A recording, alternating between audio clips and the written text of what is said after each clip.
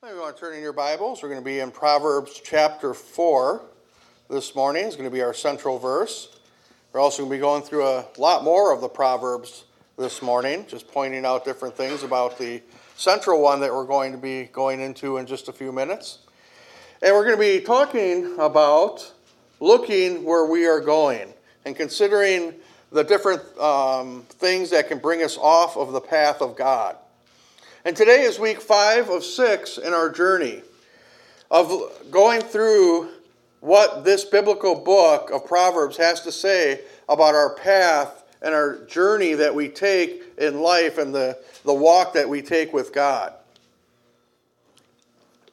It's notable, as I was researching this week, that there are 29 times in the book of Proverbs that mention something about being on a path. Here are just a couple. In Proverbs 1:15, Solomon is warning us about buddying up to people with questionable morals when he said, "My son, do not go along with them and do not set a foot upon their paths." That's given an example of a path we don't want to take.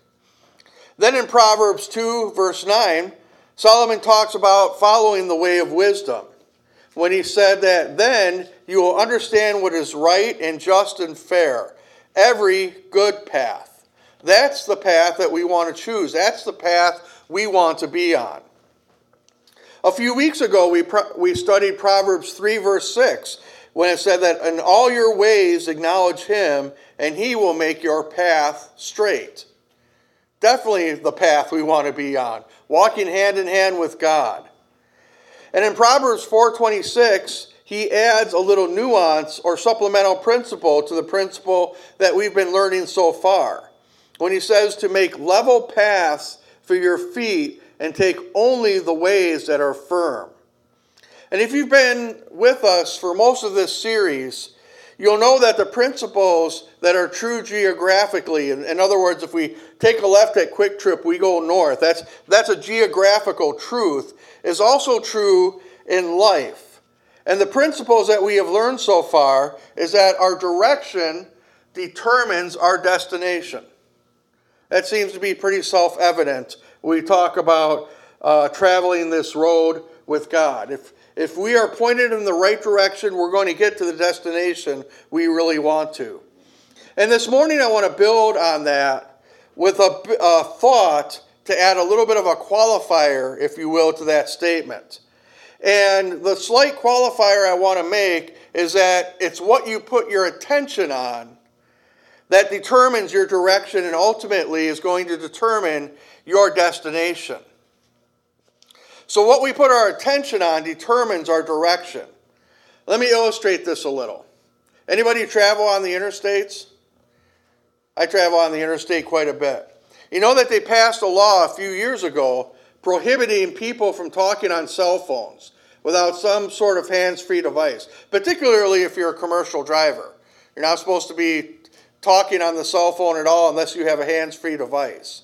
And they did that because they understood that if you're driving down the road, particularly if you're driving a large truck, you want your attention to be on the road. You don't want it to be on a 5-inch screen, the road, 5-inch screen, road. Oh, look at that on the 5-inch screen. Boom, crash. And if you drive a large truck, that crash could definitely hurt or kill somebody. So they made this law to make sure that our attention was always on the road so we would get to the destination we desired. Well, Solomon taught us that 3,000 years ago in the book of Proverbs. And here's his whole statement on this subject of attention. In Proverbs 4:25, he said, "Let your eyes look straight ahead. Fix your gaze directly before you. Make level paths for your feet, and take only ways that are firm. Do not swerve to the left or the right, and keep your foot from evil." So let's pray. Father God, I know that many of us want to be on the path that you would have us to walk. Most of us want to walk hand in hand with you through the gates of heaven one day.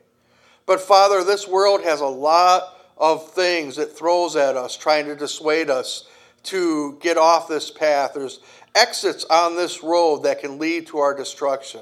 So I ask, Father, that you take the teachings that we see in your word and implant them in our minds so that our heart will always be willing to choose you. Lord, I ask this in your name. Amen. So we're going to explore this principle a little bit more. Another way of saying the scripture is what we've been saying for the last few minutes, is that our destination is determined by our direction. And our direction is dictated by whatever holds our attentions. And today we're going to get to the heart of the matter when it comes to our journeying down this road or this path that God has for us. And when I say heart of the matter, I'm actually being very literal. We're going to be looking at what the source of what chooses our paths for us, which is our hearts. It's our desires. It's what points our direction and our attention towards specific things. An example, going back to the interstate. You ever been going down the road for a long period of time? And everything's good, you're listening to the radio, you kind of get into that driving haze you get into, and maybe you're singing on the radio or you're listening to an audiobook, whatever you do as you drive down the road, and everything's fine. You're not thirsty, you're not hungry, you don't have to go to the bathroom, everything's just good. And as you're around the corner, you see a giant sign for McDonald's. And you see the Big Mac, just juicy, looking at you, the large fries, the shake, or whatever, at McDonald's that you might want to go and buy. And all of a sudden, your stomach rumbles. All of a sudden, you can't think of anything better than going to McDonald's and getting a Big Mac. And a mile later, you click your right turn signal and you get off on that exit because you just can't live without McDonald's anymore. Another way God gives us signs and to grab our attention is through the events of our life. Sometimes those signs are the things that want us to exit the road of God. Sometimes life gives us different ones to tell us that we're supposed to take a different path. In 2012, I suffered a major knee injury. I tore my meniscus, my ACL, popped it right off, and had to go in for knee surgery. And before I went in, the doctor said, he goes, well, I know you're a paramedic and you kind of do firefighting on the side. He goes, yeah, those days are over. You'll never be a paramedic again, never be a firefighter again. And I kind of got a little mad at that, and I said, I'll be back on the job in 3 months. And God gave me grace, and I was back on the job in 3 months. They gave me a brand new ACL. It was a donor tissue. I think it was from a woman. All of a sudden, I love chocolate. I cry at movies. Never did that before. Love Lifetime TV. Can't get enough of it. I'm just kidding. I even threw away paramedic and firefighter and I became a nurse. That sign influenced my direction in life. God showed me, I'll give you a few more years, but sooner or later you're going to have to do something a little less physical, so I went to nurse. But what captures our attention does influence our direction, doesn't it? Attention, direction, and destination. That's a principle of the path in 3 words. As your attention goes, so does your life. And that is why Solomon told us, let your eyes look straight ahead. Fix your gaze directly before you. Make level paths for your feet. Take only ways that are firm. Do not swerve to the left or the right, and keep your foot from evil. So far we've placed 2 verbs in the front of attention. One is a positive, something that can capture our attention. The other one is negative, something that grabs our attention. If something has to force your attention, if something just grabs a hold of you and feels like it won't let go, that's usually a negative in life. If you think about it, sin will usually come and grab you. Whereas God gives you the choice to capture your attention, but he's not grabbing you and trying to pull you away. It leads me to another two verbs I want to give you. Besides grab attention and capture attention, you can choose to give your attention and you can choose to pay attention. Now, these are important words. It's not just wordplay. These are important because these are willful decisions that we make for ourselves. But there is a catch when we make these decisions. And that is our emotions tend to fuel the things that grab our attention. We can be emotional and make the wrong decision. We can be very emotional and head down the wrong path because we're not thinking clearly. We're not thinking with our minds, we're thinking with our hearts. And the second little point here is that intentionality tends to fuel what you pay and give attention to. So if you allow your heart to determine this, it will almost always lead you on the wrong path. And every path that leads to disaster or destruction, there's something powerful and emotionally engaging. There's something that literally grabs you by the heart and pulls you into an exit you don't want to go to. Thomas Cranmer, who was the Archbishop of Canterbury in the 1400s, put it this way. It's one of my favorite sayings. What the heart loves, the will chooses, and then the mind will justify it. What the heart loves, the will chooses, and the mind will justify it for you. That's so true of the human condition. It's true in my life, and it's true in so many other people that I talk to. And it totally agrees with our central verse this morning. Remember, Solomon said, let your eyes look straight ahead. Fix your gaze directly before you. Make level paths to your feet and take only ways that are firm. Do not swerve to the right or the left and keep your foot from evil. And this is why we have to be very cautious, very careful with the choices we make and the manner in which we make them. What is making this decision? Is it something in our heart? Is it something in our mind? Or is it something in our spirit?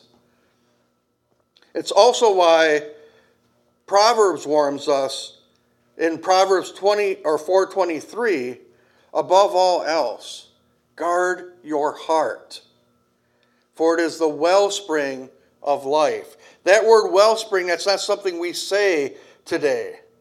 Wellspring speaks of the source of all life, the source of water, the source of the very thing that nourishes you, the source of the very thing that drives you. It's talking about who you are at the center core of your being.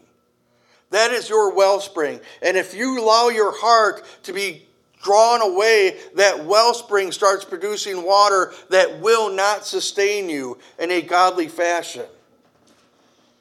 The heart's the center of it all. Eve and then Adam were led into sin because their hearts desired what Satan was offering them.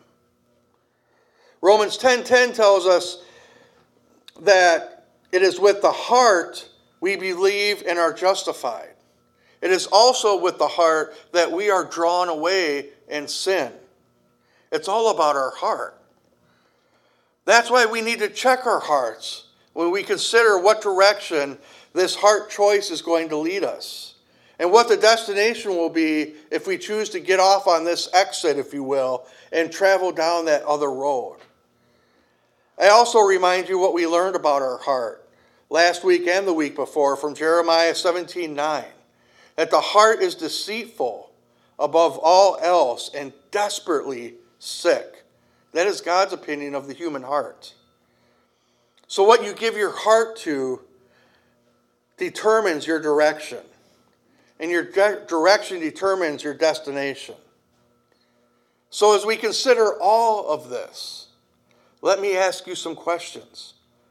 What has your heart today? Where is your attention lying? Where is your heart leading you? Is it into a relationship, either good or bad? Is it a different career, a house? None of these are necessarily good or bad. Maybe it's an enjoyable pastime. Maybe you're sitting here thinking, I wish he'd get done so I can get out in the woods and go hunt deer. I get that. I love deer hunting too. Maybe there's a person, though, that is leading you somewhere where you really don't want to go. Maybe it's a person leading you to something you want to do, but you really shouldn't do. Is your heart leading you into a stronger marriage? Is your heart leading you into taking care of your children better and raising them up in the faith? Is it an achievement that you're hoping to accomplish soon? What has your attention today? And not all of these are bad, as I said. It's okay to want a good home. It's okay to want a good hobby. But sometimes other things can lead on a path of destruction. And even something that sounded good at the beginning, Satan may have showed you something great in the beginning, but he didn't show you what was behind that curtain. And it turned out to be something that was meant for your destruction. So what captures or grabs our attention, or what we choose to pay or give attention to, is going to determine our direction. And that direction determines our destination. So here's a second question. What do you want to have your attention? What thing in life do you say, if I could have my attention 110% focused on this very one thing, what would it be? Well, 5 weeks into this series, I want to make this suggestion to you. Follow what Paul said. After listing off a whole lot of positive things that he had going for him, went to the best Bible school, born to the best tribe in Israel, a Hebrew of Hebrews, a Pharisee of the Pharisees. He said, as a matter of fact, when it came to legalistic righteousness, when it came to following the 613 tenets found in the law, he was faultless. He was perfect in his obedience. Then he met Christ. And he said, all that is rubbish. And then when he went on to say his new approach to life is this: forgetting what is behind and straining toward what is ahead. I press on toward the goal to win the prize for which God has called me heavenward in Christ Jesus. So are we pressing into that this morning? Because Paul followed all that up with saying that those of us who are mature in the faith should take such a view of the things. Author of Hebrews says that we must pay more careful attention, therefore, to what we have heard so that we do not drift away. I don't know what everybody is going through right now. I don't know where your hearts are. I know that sometimes we go through peaks and valleys in our relationship with God. Maybe some of you are in one of those valleys right now. Maybe you've drifted away a little bit from the faith and you're wondering how did this happen? How did I get here? What happened because of this principle of where you're putting your attention, where you put your eyes, where you put your heart, and then following that thing when you know it wasn't from God. Here's what you need to do to stay on the right path spiritually. Hebrews 12, 2 and 3. Let us fix our eyes on Jesus, the author and perfecter of our faith, who for the joy set before him endured the cross, scorning its shame, and sat down at the right hand of the throne of God. Consider him who endured such opposition from sinful man, so that you will not grow weary and lose heart. I like that verb, fix. It means to grab on and hold on tight. It means to make permanent something that is only temporary right now. Fix your eyes on Jesus. Don't swerve to the left. Don't swerve to the right. Don't allow your eyes to wander. That's my suggestion for you. Don't let your heart or attention be captured by lesser things here on this earth. You can't bring it with you. And sometimes you have to ask yourself, a billion years from now, is this thing that I want so bad going to matter? I got to be honest with you. I really want some Samsung earbuds right now. But they're almost $200. So I can't justify spending that money. Because they're nice, they fit in your ears, you can wear them all day. They cancel out other noise, so you can concentrate on what you want to listen to. But I also know that they're way too expensive. I got bills to pay. So I'm not allowing my heart to draw me into wanting to buy something I know I don't absolutely need. This is how the early Christians lived. And when the persecutions were beginning, an unknown saint wrote a song that described the path that Jesus took. And the Apostle Paul used this song in his epistle to the church at Philippi. And the song went like this: Jesus, being in the very nature God, did not regard equality with God something to be grasped. But he made himself nothing, taking the form of a servant, being made in human likeness. And being found in appearance as a man, he humbled himself and became obedient to death, even death on a cross. Now listen to this next part, though. Therefore, God exalted him to the highest place and gave him the name that is above every name, that at the name of Jesus every knee should bow, in heaven and on earth and under the earth, and every tongue confess that Jesus is Lord, to the glory of God the Father. The Apostle Paul recorded this song for us in his letter to the church of Philippi because he wanted us to know that everything that has a knee will bow that knee to Jesus sooner or later. Someday there will be a new heaven and earth, and those new heaven and earth we learned about that we will be living on, but there will be some under the earth also. And even there, at the name of Jesus, they'll bow. Under the earth is not a direction anyone here wants to pursue. We don't want to have our path lead us there. A few weeks ago, we learned that the prudent see danger and take refuge, but the simple keep going and pay the penalty. And that is the danger when it comes to walking these paths and taking these exits that God doesn't want us to take.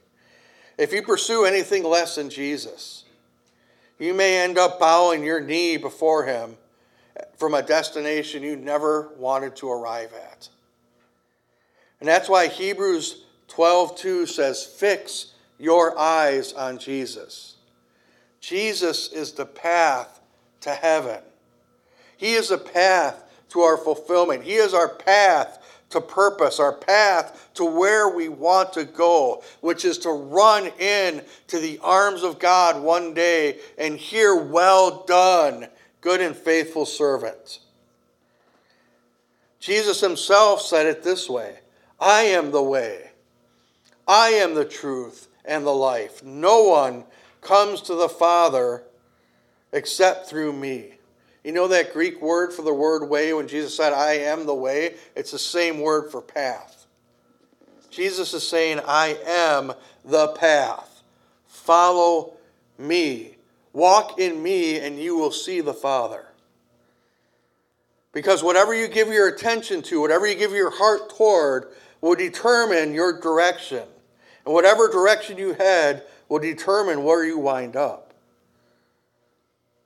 We have choices in life. He doesn't take that away from us when we become believers. We can follow Jesus or we can follow something else. Which one will we choose today? In his epic story called A Pilgrim's Progress, John Bunyan wrote an allegory about a man walking a road to heaven. It's kind of written in Old English. I like that kind of stuff. And it's a great book because at every turn, he has a choice to make. Suddenly he comes to an exit or another road coming off of this road to heaven, and it might be fame. He finds another road that might be sexuality. He comes to another road that might be riches. All these things try to get him off of the path to get to heaven and compromise his ability to see God. Well, that allegory was written about life. The path to heaven has many exits, many tempting signs showing us whatever our version of the Big Mac is, to try to get us to take those exits and find your fulfillment in something here on this earth and then miss Jesus.